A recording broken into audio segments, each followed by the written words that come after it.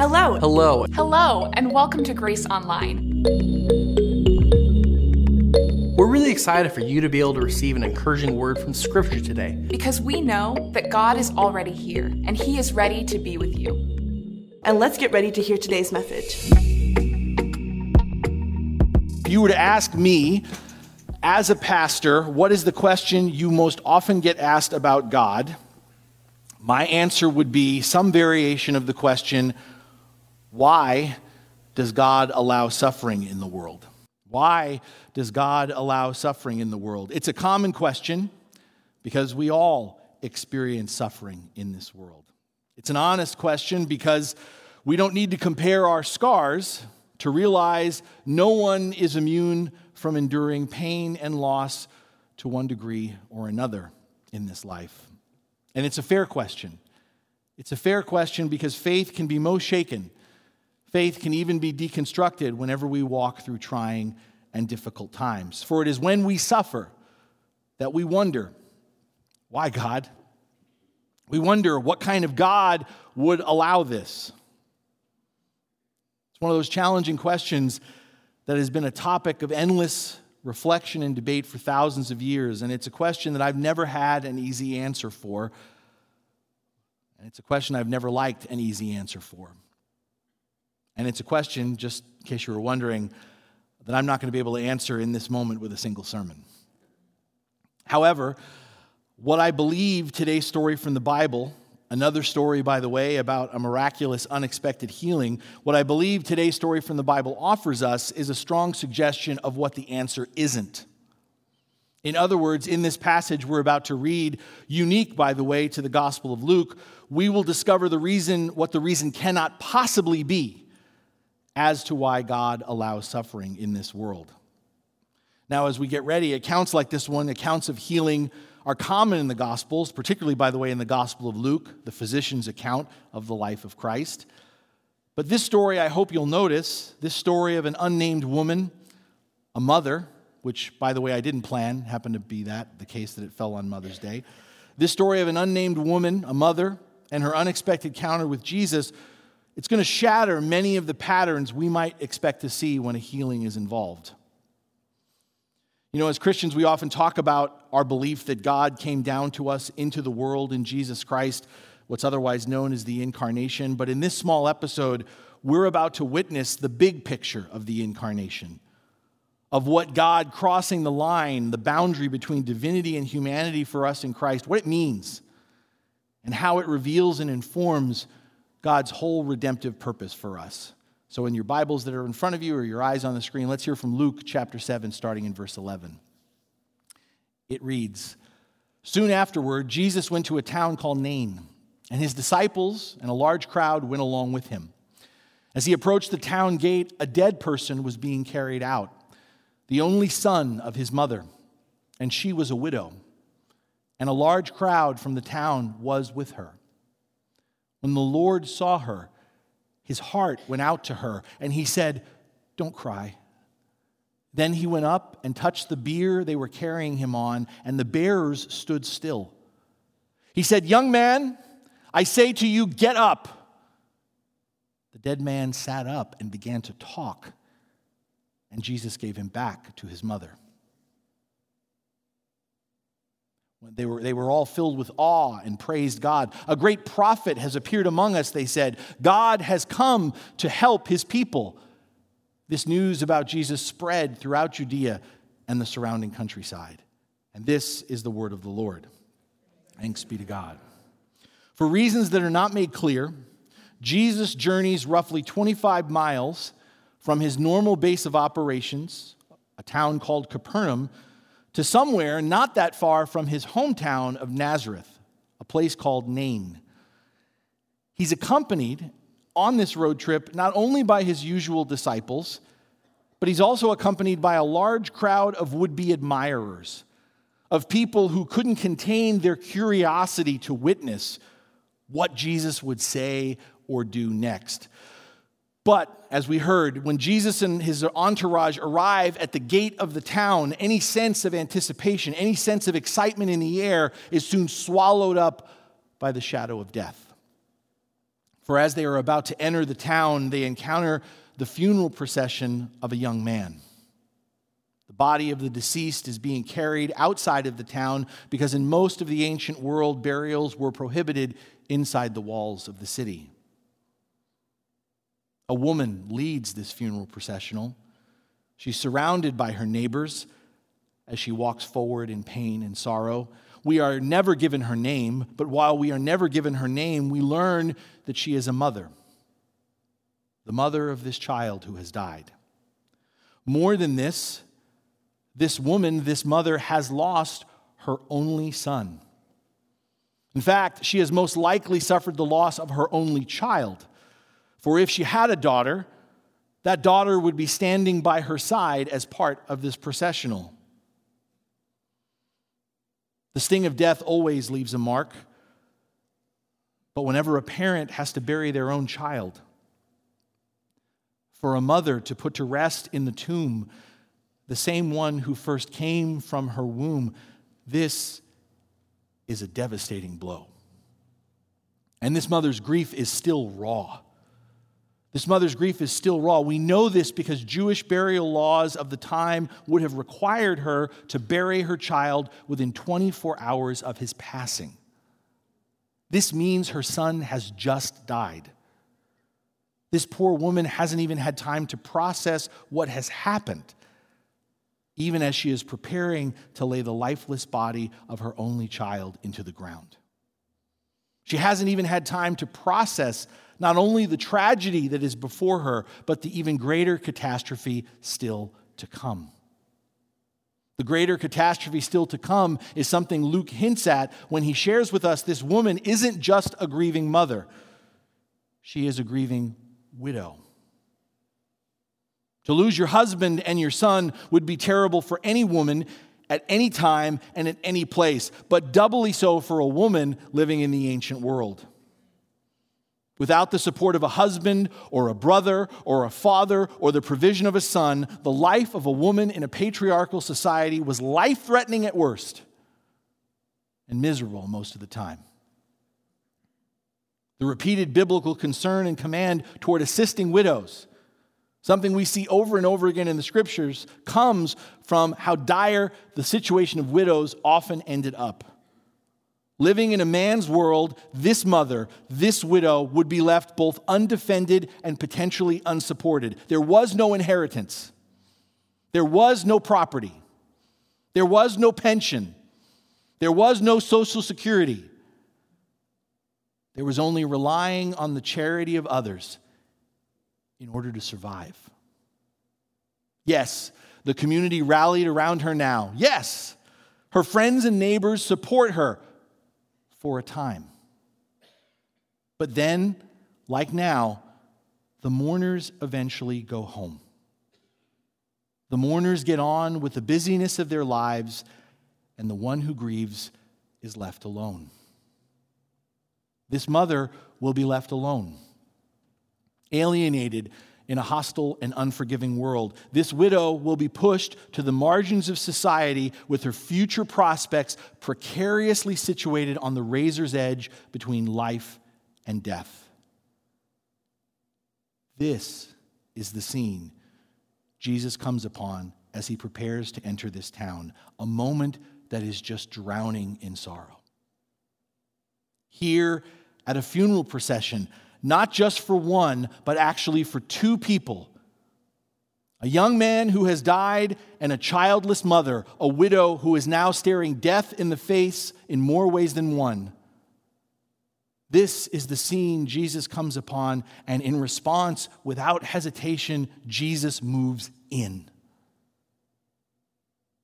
Jesus, as he later definitively will do on the cross, Jesus moves toward death, confronting death rather than backing away from it.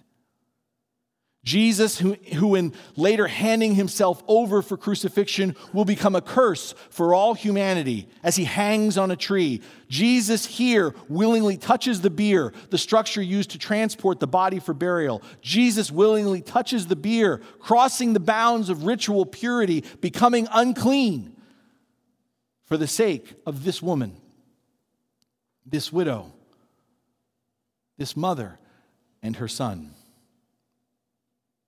Stepping out in front of the pallbearers and the long line of mourners, Jesus, unprompted, brings the whole procession to a halt. He suddenly and shockingly interrupts this funeral. The pallbearers, no doubt confused, stop. Interrupting the privacy, the intimacy of this moment is yet another cultural violation. But as Jesus has already proven, and later will do so again, most profoundly on a hill called Calvary, Jesus demonstrates yet again he is willing to cross every line, no matter how sacred, no matter how taboo, in order to get where we are and to bring us where he is. And that this is Jesus' intention with this mother and her son becomes clear by what happens next. As Jesus talks to a dead man. As Jesus talks to a dead man and tells him to get up on his feet. As Jesus claims and breathes life into both a son and his mother who have been marked for death. And just so we don't miss the significance of this, I don't know if you caught it, but notice how Luke emphasizes the dead man sat up and began to talk. The dead man. And even more than this, more poignantly, Luke underscores Jesus gave him back to his mother. Just as there had been 2 deaths, now there were 2 resurrections. In giving her back her son, Jesus gives this woman, this mother, this widow back her life. Her life with her son and her economic security and stability through her son. Both lives are restored and once again made whole. Now, this is a wonderful story. It's a wonderful story, but it's also a story that some of us may not particularly like.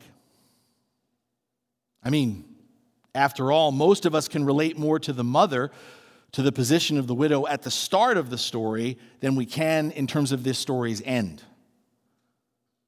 I'd imagine all of us have or will lose people we dearly love, people upon whom we rely and depend, and yet we will not experience Jesus bringing them physically back to life. So what good is it? What good is it on Luke's part to tell a story about Jesus raising a widow's son from the dead when stories like this do not happen today? In a world where our sons and daughters keep dying, in any number of unfair, unjust, and unthinkable ways, tragic car accidents, fighting in wars, succumbing to cancer or some other disease, falling victim to suicide, losing their life because of gunshots in the streets or even in schools, dying simply because they lack access to food, shelter, and clean water. Why? Why bother include a story about Jesus raising a widow's son from the dead when Jesus doesn't raise our dead sons and daughters? On the surface of it, this story appears only to aggravate the nagging question that so many of us ask: why God allows suffering and death in our world? But again, this is one of those questions for which no complete or satisfying answer can be given now. No complete or satisfying answer can be given now. For now, this is a question. No matter how we seek to answer it, this is a question that still leaves us walking by faith. This is a question that leaves us either believing what we want to believe or trusting what God teaches and demonstrates to us in Christ. As I mentioned earlier, stories like this one can offer us some clear insight into what the answer is not. What the answer is not when it comes to the suffering and death we experience in this life. What we can learn from this story is the answer to the question why God allows suffering and death in this world isn't that our Creator is detached or indifferent to our human condition. There are details in this story, things which I skipped over, that powerfully refute any notion that the God we worship is some distant, uninterested clockmaker who sets the whole cosmos in motion and then takes a back seat to see how things will work out. No. In this encounter, we discover the God we worship, the God who comes down to us in Jesus Christ, does so to enter into and to take on all of our misery and suffering. Perhaps the most important detail of this story is revealed in a single verse, verse 13. And that verse reads like this: "When the Lord saw her, his heart went out to her, and he said, 'Don't cry.'" The first thing that should stand out is, in contrast to so many of the other healing stories in the Gospels, in this encounter, the person in need of healing never asks for help. In fact, I don't know if you caught this mournful mother, this widow, never speaks at all. And no doubt consumed by her grief, it's not hard to imagine she probably has no words left to say. And yet, even though she finds herself speechless, despite apparently not recognizing or approaching Jesus, Luke stresses, Jesus sees her. And my friends, this is a little detail with big implications. I don't know what your particular struggles are right now. I don't know what particular struggles you're facing, the specific pain you're dealing with right now. All I know is, in a broken world, we're all suffering to one degree or another.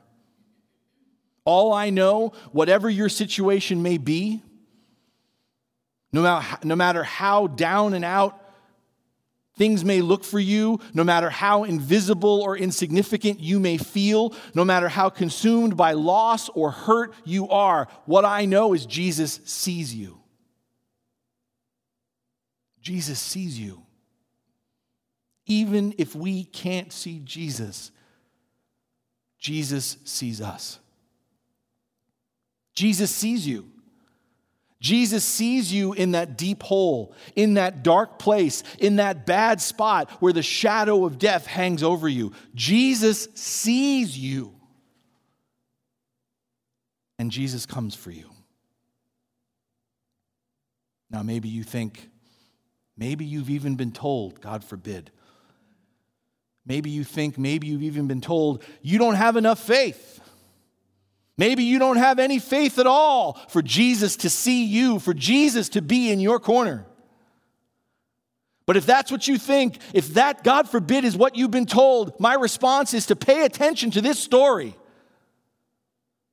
For this woman who never speaks, never evidences any faith. By all accounts, given what she's going through, she's got no faith of her own left. I mean, isn't that what suffering, isn't that what loss, isn't that what death does to us? It sucks all the faith out of us. And yet for this woman who doesn't exhibit any faith of any kind, Jesus not only sees her, but moves toward her to give her the faith she needs. I said it last week because it was true, and I've said it before, and I'll say it again. And I hope that just one more person today hears this. Biblically, faith is a gift. Faith is a gift. Faith is not something we have in God. Faith is something God gives to us in Jesus Christ. To a woman who has lost everything, including any reason to hope at all, Jesus makes the first move. Jesus takes the initiative to give her something to believe in. And Luke goes on to tell us why. Luke goes on to tell us why Jesus comes forward, unprompted, into this mother, into this widow's life. Luke emphasizes when Jesus sees this grieving woman, his heart went out to her. His heart went out to her. And I'm here to tell you that this English translation and others like it, maybe your Bible says Jesus was moved with compassion. Our English translation doesn't near do justice to the fullness of Jesus' response to this woman's plight. Because the nuance of the rare Greek verb Luke exercises here is something much more emphatic and visceral. It's this great sounding Greek word. You probably have heard it before, but if you haven't, I am just thrilled to introduce it to you. It's splanknizomai. There's a word to impress your friends, right? Splanknizomai. Just rolls right off the tongue. Splanknizomai. It means to be torn up in the gut. Splanknizomai is what we might say when something just gets you right here. And it's used in only 2 other places in the Bible, by the way, besides here. 2 other places it's used, interestingly, are in parables, stories told by Jesus. Splanknizomai is the verb used to describe what moves a Samaritan not to look the other way, not to step aside or walk on the other side of the road, but to see and move forward and to save the life of a Jew, a professed enemy who has been badly beaten and left for dead.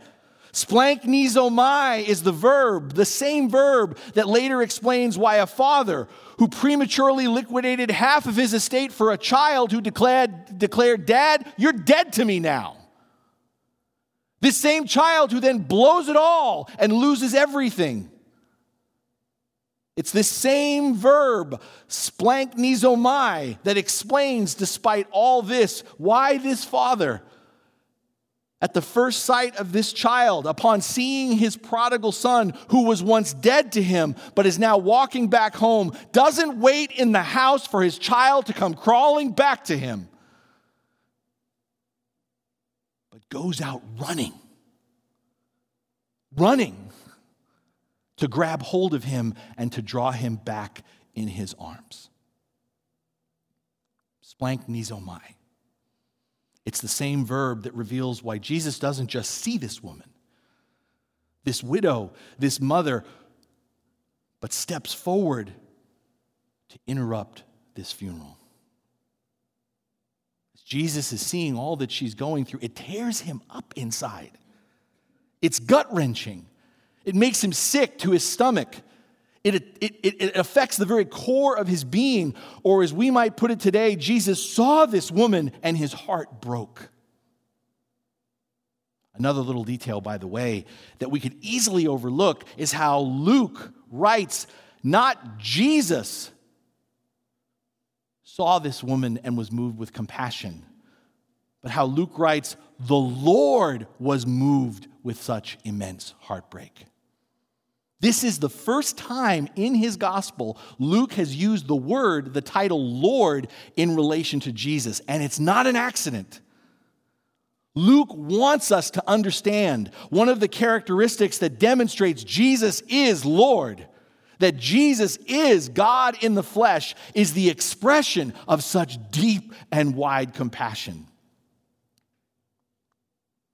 It's interesting.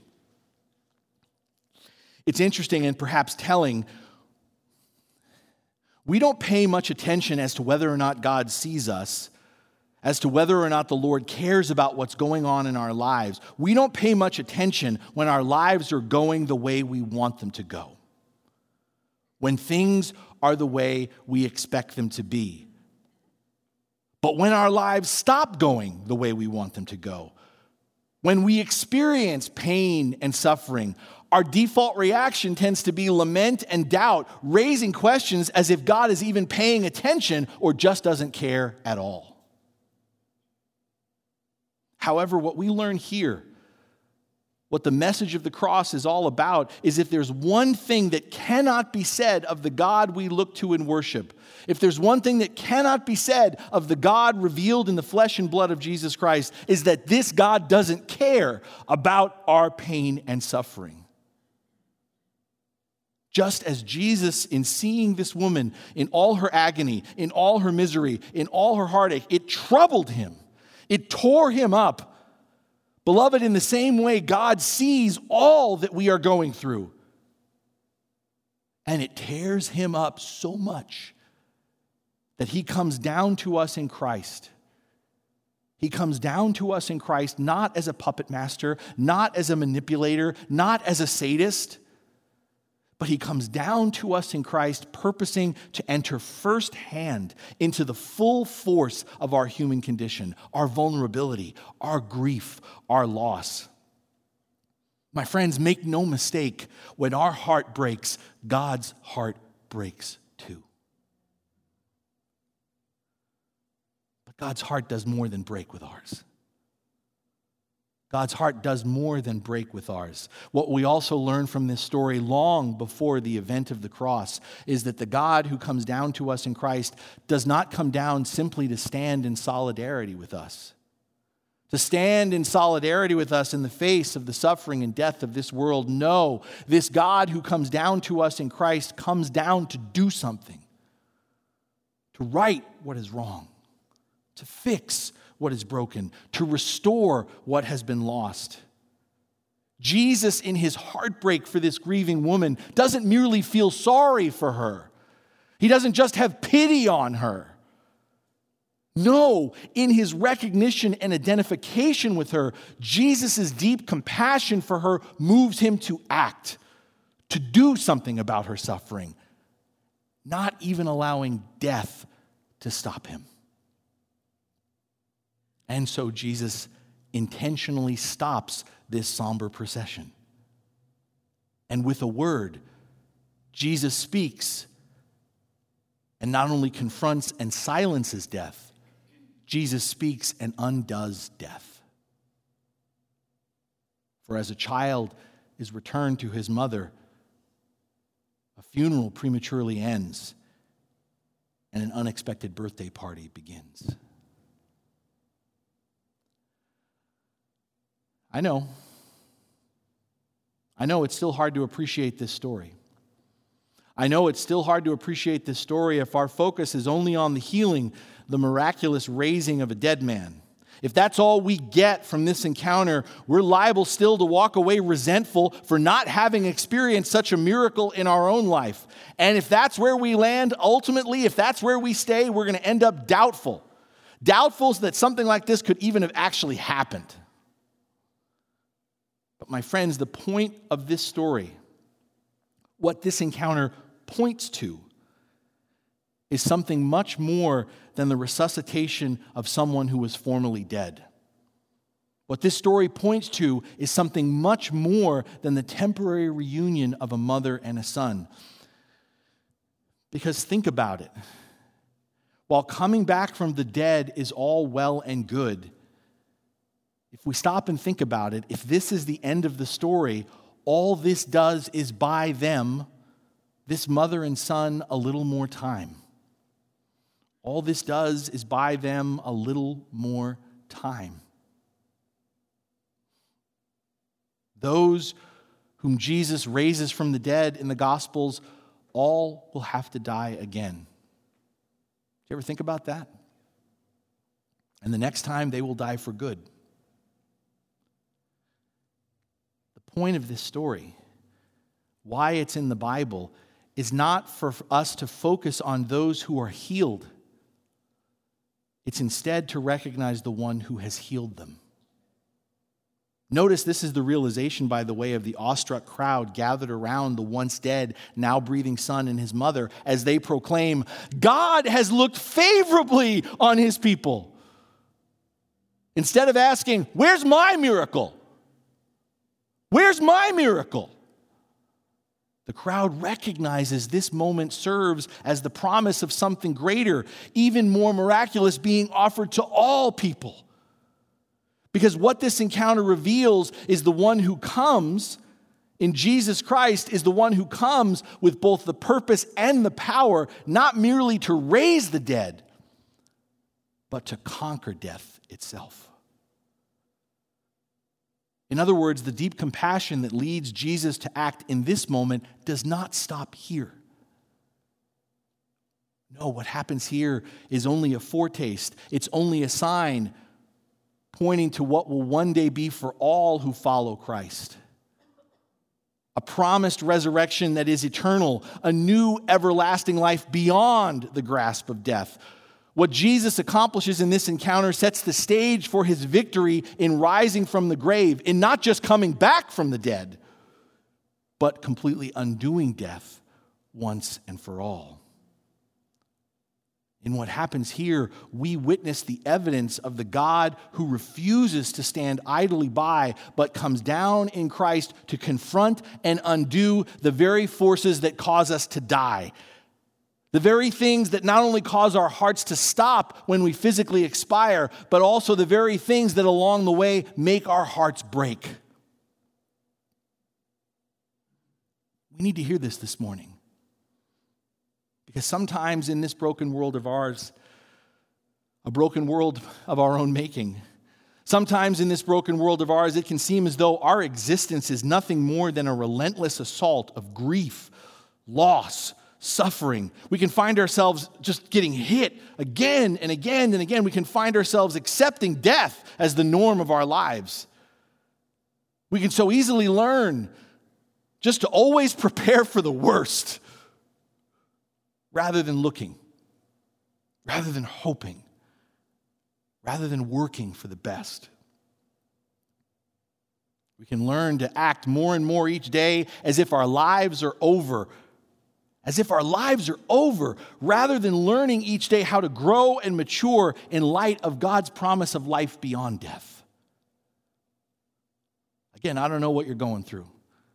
I don't know what your struggle is. I don't know what pain and suffering you're facing, and I'm not making light of any of it. God forbid.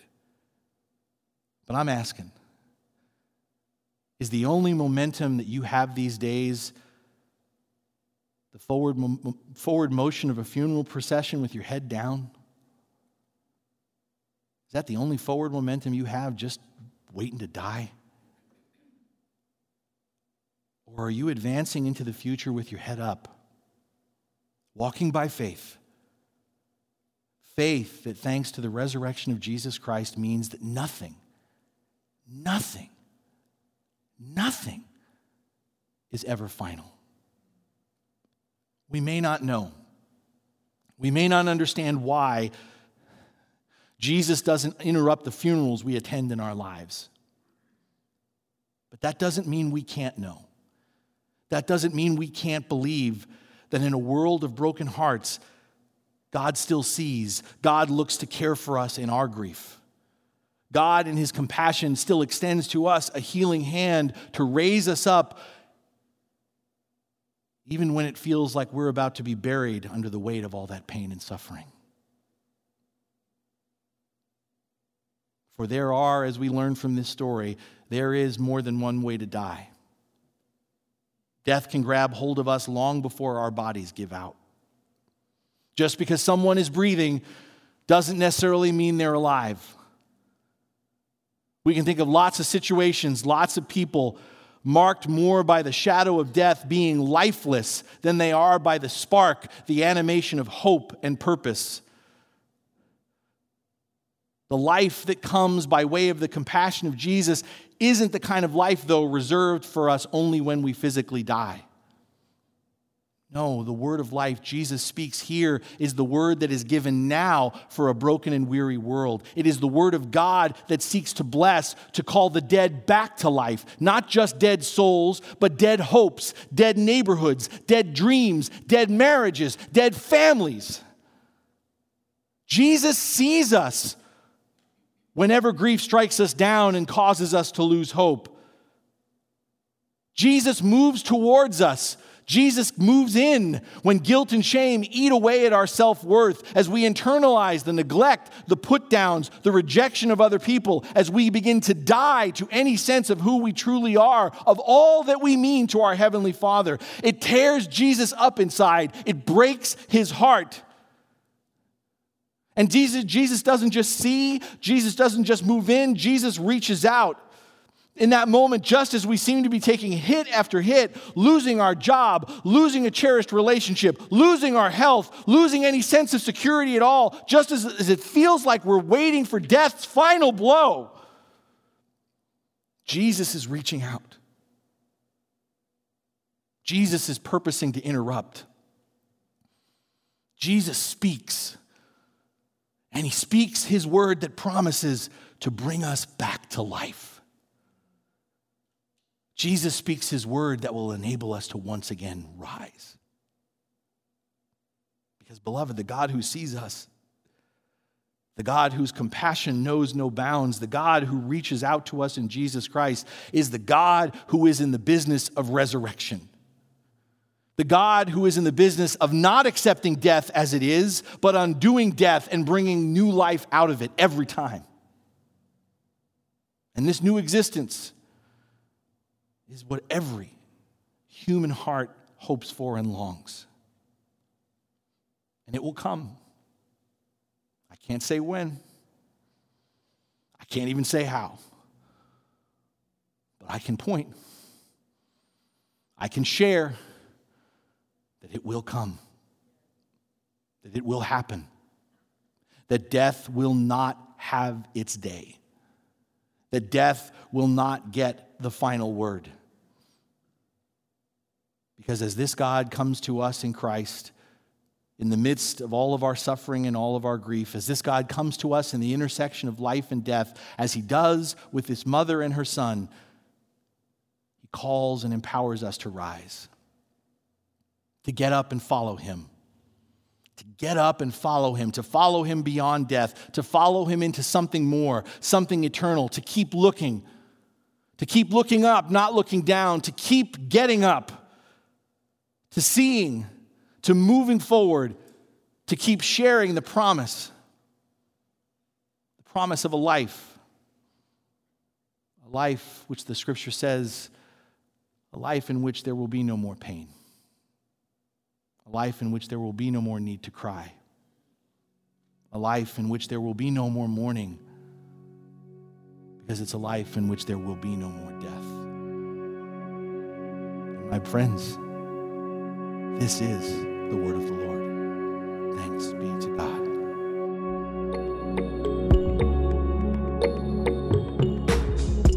If you'd like more information about our church, please visit us online at gracehb.org.